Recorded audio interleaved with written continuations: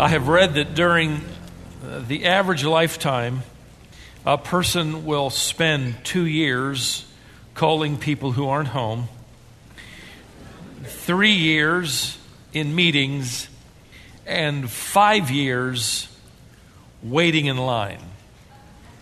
That struck me. Imagine 5 years waiting in line. Nobody likes to wait. I don't personally like to miss a light or an elevator cycle. I don't want to miss a minute. I like the way one author put it. He said, on this perspective, he said, the length of that minute depends on which side of the bathroom door you're on. It's true, isn't it? I grew up in a family of 6, one little bathroom, and that minute could last forever. I was driving around Baltimore in the D.C. area this past week, coming back from speaking at a couple of Bible colleges in their chapel sessions, and been away 4 days, and was on the interstate and drove underneath a large digital sign that said, delay in 8 miles. And I knew in the D.C. area that was not good news. And in fact, I could already see brake lights ahead of me, and I knew that delay was going to cost me an hour or more. I saw on my car rental's GPS system that there was a nearby road running parallel with the interstate, so I took the next exit and forced the lady with that British accent to finally stop saying, make a legal U-turn. She finally gave up on me. I took that side road for exactly 10 miles, hopped back on the interstate, and according to my estimated arrival on the GPS, I only lost 4 minutes. That was the highlight of my trip right there. That was great. I beat that delay. Oh my. Well, the truth is, we are by nature impatient people. Some of us probably more than some others. Whether it is a faster internet connection, it now must be lightning fast, or we're not satisfied. Maybe it's pills that help us avoid the changing of habits, and we can get immediate weight loss. Maybe it's a financial scheme that gets us more money quicker. Whatever. Endurance is something that we admire in other people, but we really don't want to develop it in our own lives. We would rather be the master of shortcuts rather than develop patience. We want things on our own timetable, and we want to be able to manage the clock, right? And we learned that early on. In fact, I came across this article written by a first grade teacher recently who had an interesting interaction on the very first day of her first grade class. A little boy in her class named Ryan had been accustomed, of course, to going home at noon, which he did in kindergarten. And so noon arrived, the first day of first grade, and Ryan was getting his things together to leave for home. That's what he was used to doing, and he was supposed to be getting ready to go with the class to lunch. And the teacher, whose name was Linda, said to him, what are you doing? He said, I'm going home. She said, I gently explained to him that he was now in the first grade and he would now have a longer school day. She said, you'll go to eat lunch now, and then you'll come back to the room and do some more work before you go home. Ryan looked at her in disbelief, hoping she was kidding. Finally, convinced she was serious, he looked up at her and said, who on earth signed me up for this program? Poor kid. I don't want the agony to last past lunch. I didn't sign up for this. Well, I can't help but think of these Jewish believers as James is writing to them. And these are dispersed believers. They are Christians who probably would say, we didn't sign up for this. They've been exiled by the Roman Emperor Claudius. They've been unable to go home. It's lasted longer than they had hoped. And so James will begin to encourage them to be patient, to persevere, to endure, to stick it out, to stay in the race. In fact, as I got into this paragraph and read it and reread it and reread it and reread it, one word that came to my mind in a word was the word endurance. Slugging through it with commitment and character. When there's no shortcut in sight, when there's no alternate road running parallel, you got to sit through the traffic jam of circumstances in life. When life doesn't fit your plans, when you cannot manage the clock, maybe you're there right now and you're saying, Stephen, you're reading my mail. And you would agree like never before with a rather humorous but very, very profound statement by Wilson Meisner, who wrote this about life. He said, life is a tough proposition. The first 100 years are the hardest. Isn't that good? What a way to put the truth out there. One of my favorite commentators included the story, as he wrote on this paragraph, of the doctor who called his patient on the phone and said, listen, I've got some bad news and some really bad news for you. The man gulped and said, well, give me just the bad news first. The doctor said, you only have 24 hours to live. The man replied, that's terrible news. What could be worse than that? The doctor said, I was supposed to call you yesterday.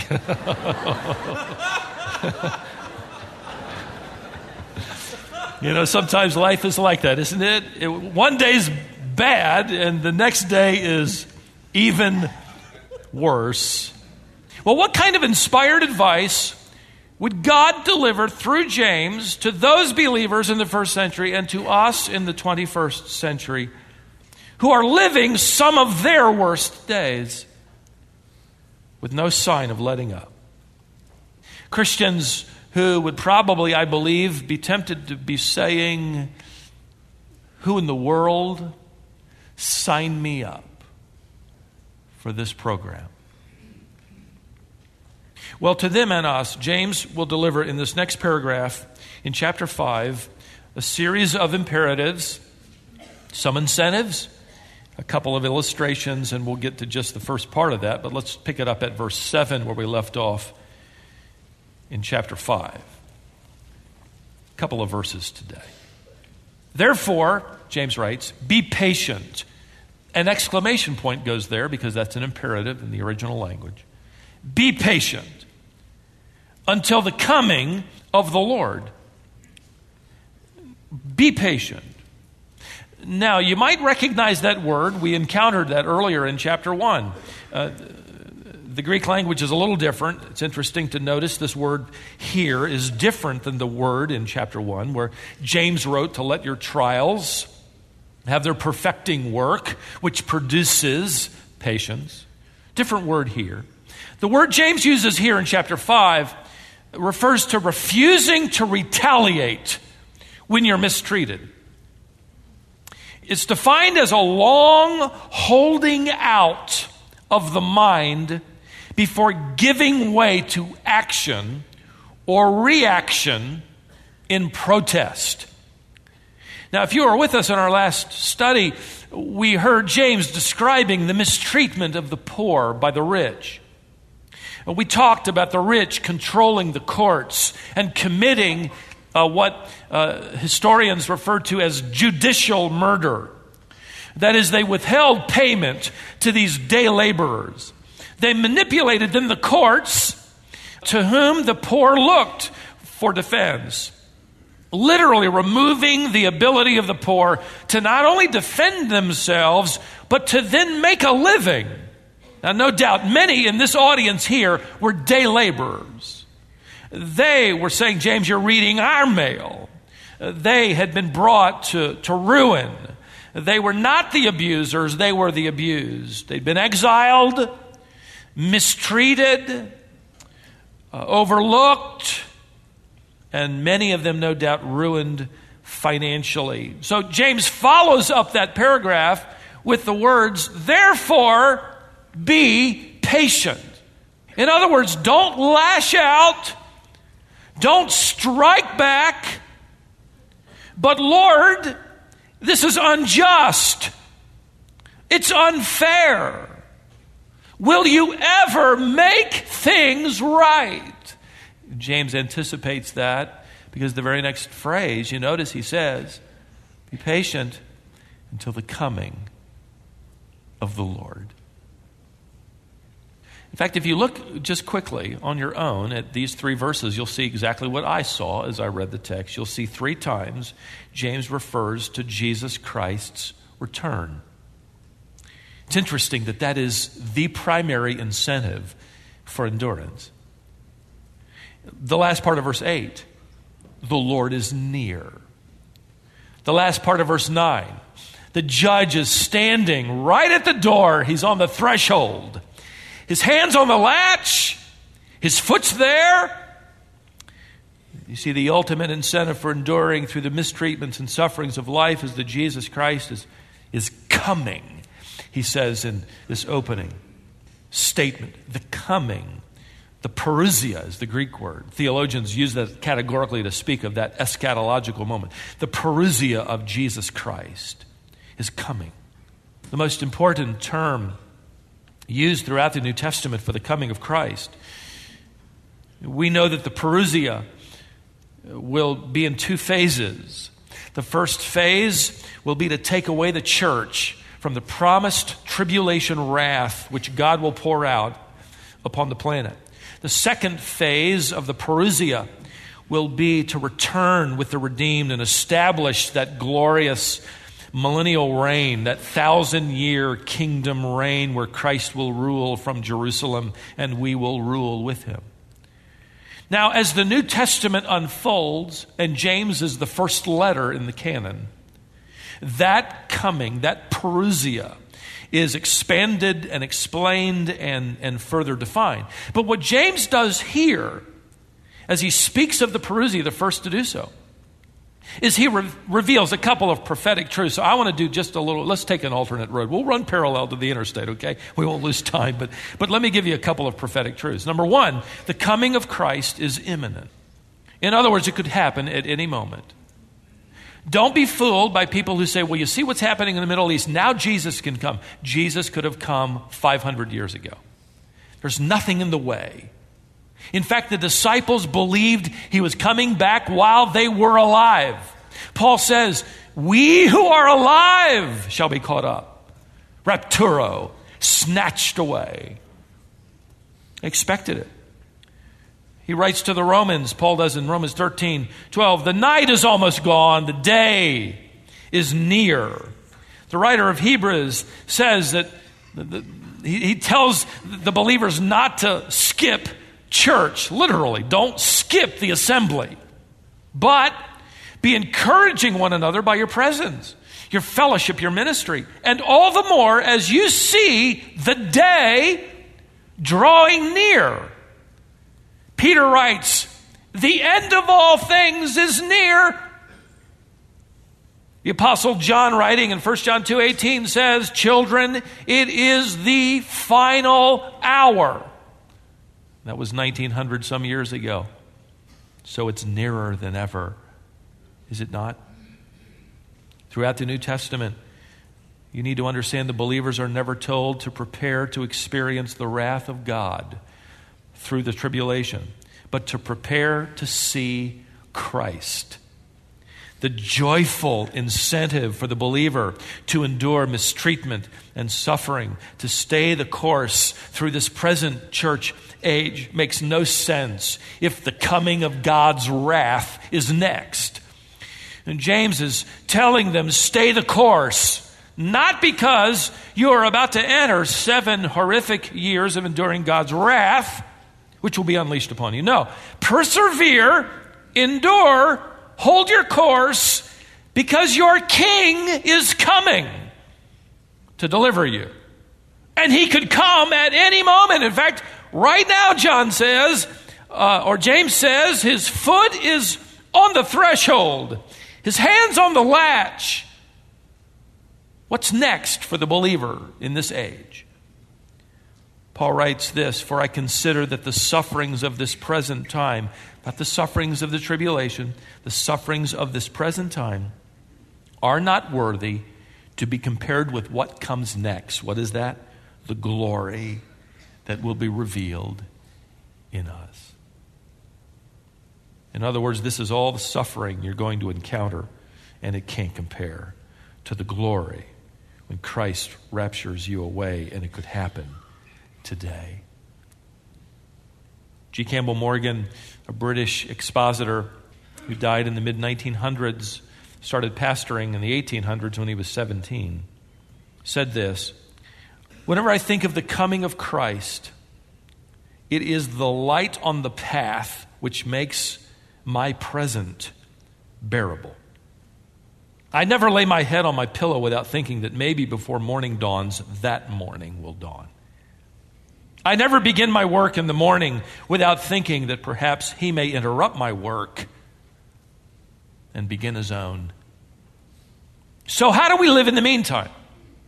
Well, James will answer that question by taking us to a farm by way of illustration. Notice the middle part of verse 7.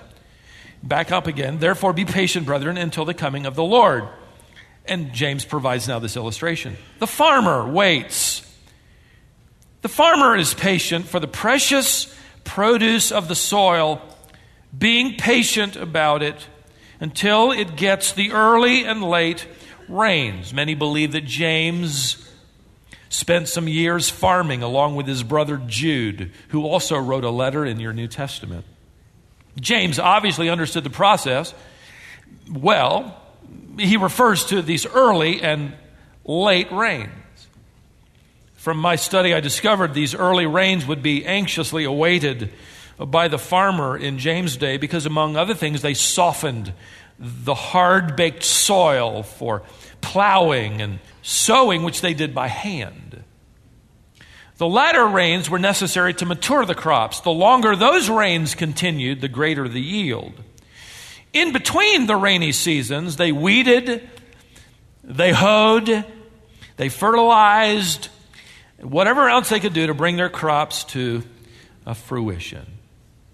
Now, I will tell you that I know absolutely nothing about farming, other than I'm incredibly grateful for those who do. I planted tomato plants one time about 15 years ago, and it was an absolute disaster, and never tried it since. My father grew up on a farm in Minnesota. He went into the Air Force. He was saved when he was in the Air Force, and the Lord called him into ministry, and he went on to Bible college. At different times, he would tell us, his 4 sons, stories from life on the farm. And all of those stories made me really even happier that he was saved and called to the ministry. And I wasn't raised on a farm. His day, he would tell us, began earlier than most. Whenever we'd complain about feeding the dog and watering the dog, he would remind us that he had begun his day at 5 a.m., milking a dozen cows by hand in Minnesota, when the weather was 5 degrees below zero. And then after that, he had to walk over a mile to school in the snow. He had to shoot a rabbit for lunch. No, I made that part up. That's not true. All the other parts were true, though. All of it. In fact, when we complained on one occasion about the lunch, Mom was fixing us and putting in our lunch pails. You know, we weren't getting the right Little Debbie's snack or pistachio pudding or whatever it was. He told us about his day. He carried a raw potato in his pocket as he walked to school, and when he got there, he and the other farm boys would put that potato on that black wood-burning stove, which kept the schoolhouse warm. And by lunchtime, that potato would be cooked and ready to eat. He'd have a little pat of butter in his overalls, and he'd put it out, and that would be his lunch. I mean, how do you complain about pistachio pudding after that kind of story? The older I get, the more I love to hear stories like those. I can't imagine how difficult life would be on a farm. I'm grateful for those who do it. But the most difficult thing about farming, from those I've talked to, isn't the physical labor, the long hours, but the mental wear and tear. You never know what the weather is going to do to everything you've labored to bring to harvest. That's exactly James' point here. He references the patience of farmers and then immediately talks about the weather. Those early and late rains, if they don't come, if they're not timed just right, forget everything you do. Farmers work hard with things under their control. They plant, they weed, they fertilize, but a farmer never sits on his hands and expects a crop.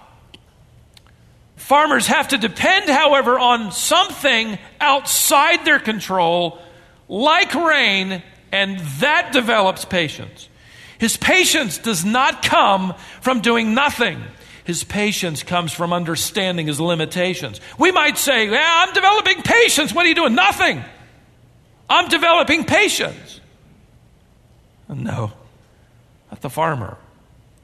Another observation that strikes me from that world is that even if it rains after doing everything he can possibly do, he goes for months without seeing any visible indication that anything's happening. Yet another observation that comes to my mind is even if it's a bumper crop, he has to do the same thing all over again. There's not a farmer alive who plants one crop and expects to have food for the rest of his life. He has to do it all over again. Stay the course, do the right thing, and repeat it. And so, what a wonderful illustration of the Christian life. Stay the course, do the right thing, work hard, fertilize your spiritual walk with discipline, plant in your heart the seeds of God's truth. Okay, Lord, I did it. Do it again. Repeat everything you just did all over again.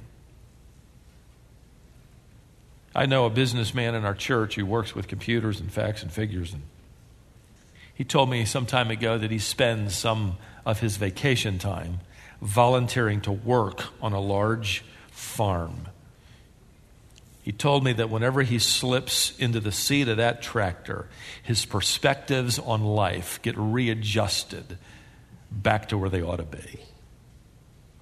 Farming is the perfect metaphor for the daily, persistent endurance of combining everything that you can do and must do for God, while at the same time trusting Him to do for you that which is out of your control.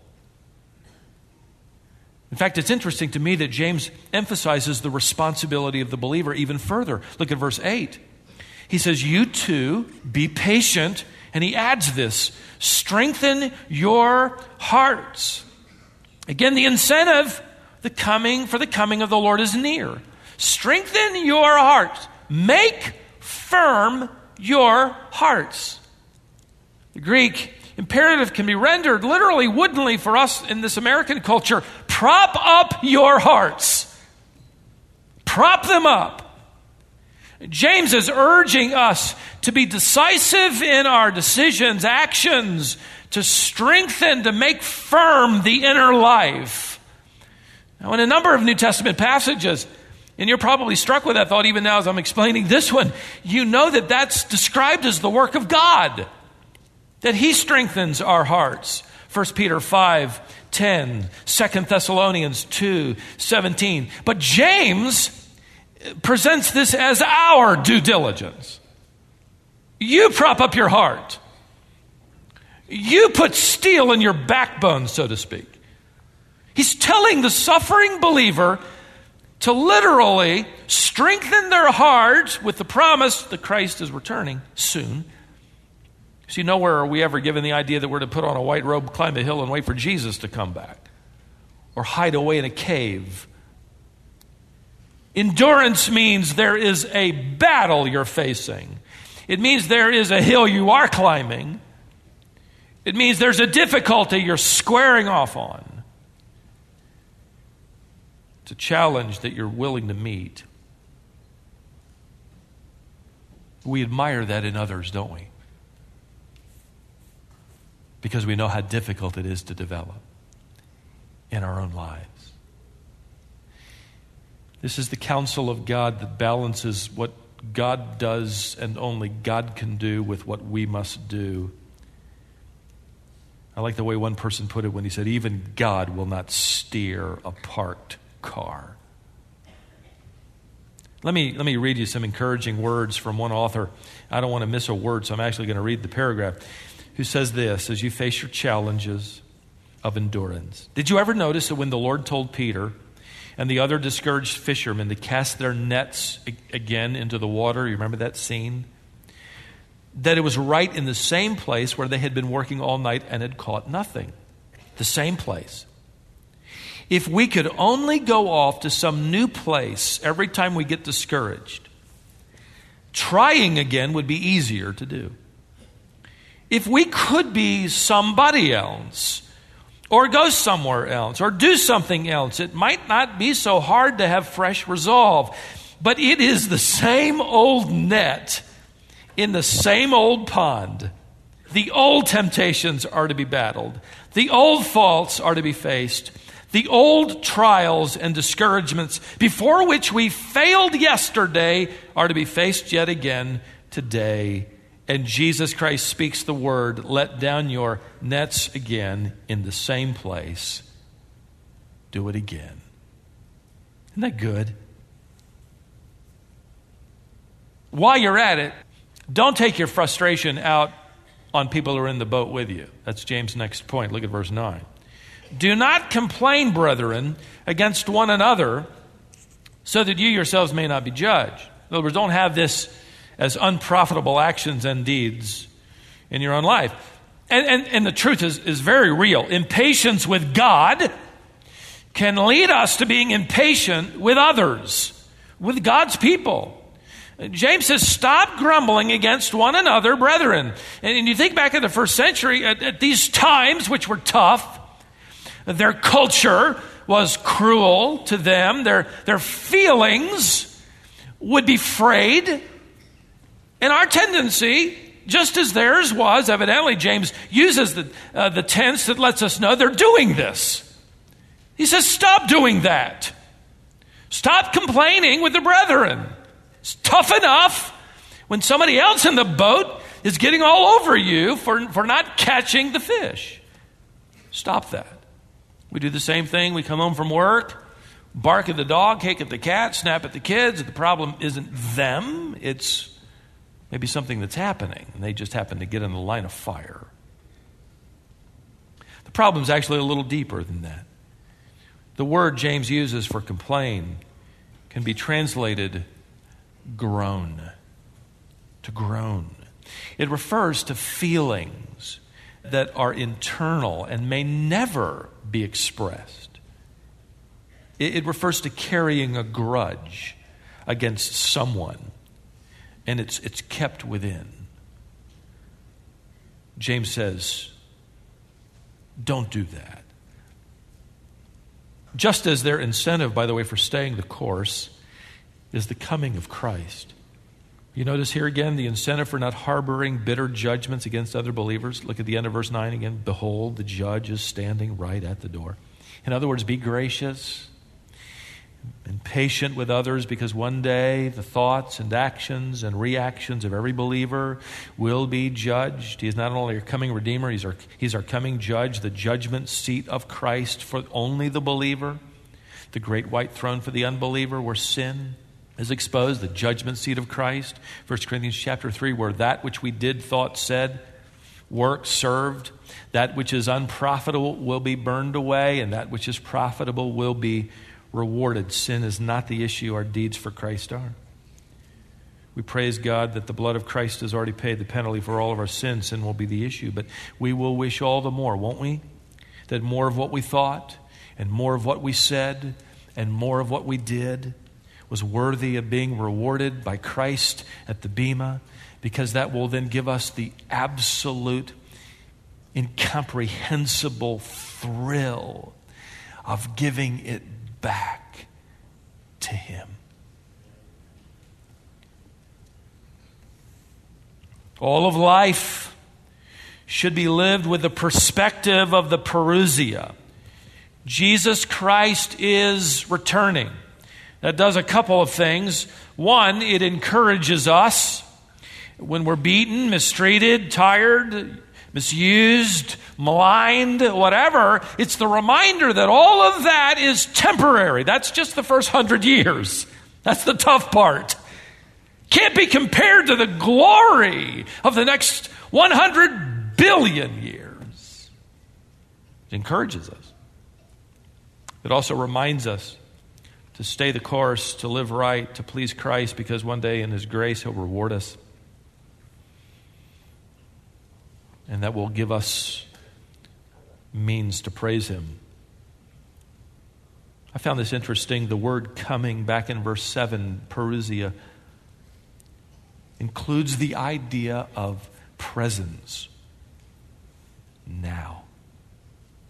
Coming, arrival, but now present. In a way, that's true, isn't it? During your toughest assignment, He's present. During your worst suffering, He is at hand. During episodes of mistreatment or maligning, He's aware of it all. And He is available to join you as you strengthen your heart. He strengthens your heart. He understands. Eugene Peterson paraphrased that classic text of Jesus Christ, our high priest, Hebrews 4:16, by saying, we don't have a high priest who is out of touch. He's been through weakness and testing, experienced it all but the sin. So let's walk right up to Him and get what He is so ready to give. Take His mercy, accept His help. He is present now. One author wrote about an encounter he had with a blind student, a fellow student. His name was John. He wrote that I spent a couple of hours a week reading to him to help him in his studies. One day I asked him how he lost his sight. He told me of an accident that happened when he was a teenager and how at that point he had simply given up on life. When the accident happened, he said, and I knew I would never see again. I felt that life had ended as far as I was concerned. I was bitter and angry with God for letting it happen. And I took my anger out on everyone around me. I felt that since I had no future, I wouldn't lift a finger on my own behalf. Let others serve me. Let others wait on me. I shut my bedroom door and refused to come out except for meals. The author interjects here. The young man I knew was an eager learner, an earnest student along with me. So I had to ask what changed his spirit. He told me this story. Well, one day, in exasperation, my father came into my room and began to give me a heated lecture. He said he was tired of my feeling sorry for myself. He said that winter was coming and it was still my job to put up the storm windows. He yelled at me, "You get those windows up by supper time tonight." And he slammed the door on his way out. Well, John said, that made me so angry that I resolved to do it. Muttering, complaining to myself, I groped my way out to the garage. I found the windows. I found the step ladder. I found all the necessary tools and I went to work. I said to myself, they'll be sorry when I fall off this ladder and break my neck. But little by little, groping my way around the house, I finally got the job done. And he stopped and his sightless eyes misted up as he told me I would find out later that at no time during the day had my father ever been more than 4 or 5 feet away from my side. You might think that James is about as uncaring in his advice as that father was to his blind son. Here they are suffering. Here they are mistreated. They are exiled. They can't go home. And he effectively says, buck up. Put some steel in your backbone. Strengthen your heart. Get busy like a farmer with your inner life. But see, both this father and James want nothing more than for all of us to experience this bumper crop of spiritual fruit. It's the fruit of godly character. It's the fruit of godly conduct. So do this and do it again and again and again. But keep in mind the Lord is near. Let me summarize James' opening words with 2 sentences. So he opens this paragraph. First, develop endurance. Develop endurance while you wait for the Lord who is coming to rapture you. It might be today. Secondly, refuse bitterness. Refuse bitterness while you wait for the Lord to reward you. And it could be today. So live a little more like a farmer lives, who is at work with things under his control, who trusts God for things outside his control, and live with this final harvest in view when Jesus Christ comes. Let's pray for just a moment. Father, we're thankful for the balance of biblical truth and how your counsel complements. We might be tempted to think, and in fact we are, Lord, that when we're mistreated or maligned, when that hill is too steep, that you would just say, well, come on over here and sit in a corner and I'll shield you from everything and then I'll come get you before too long. But that's not what you say, is it, Lord? That's not what you say to us. That's not how you encourage us, because you know that's a fruitless life. There's no harvest in that. And I wonder, wherever you're standing, I don't know the details of many of your lives, testimonies, but maybe this passage has effectively read your mail. And what you need to do, let's just take a minute. Let's take a long minute. You talk with the Lord in whatever resolution there needs to be. Whatever aspect of life needs to be addressed. With that same net, the same pond, but with fresh resolve, you talk to the Lord for a minute.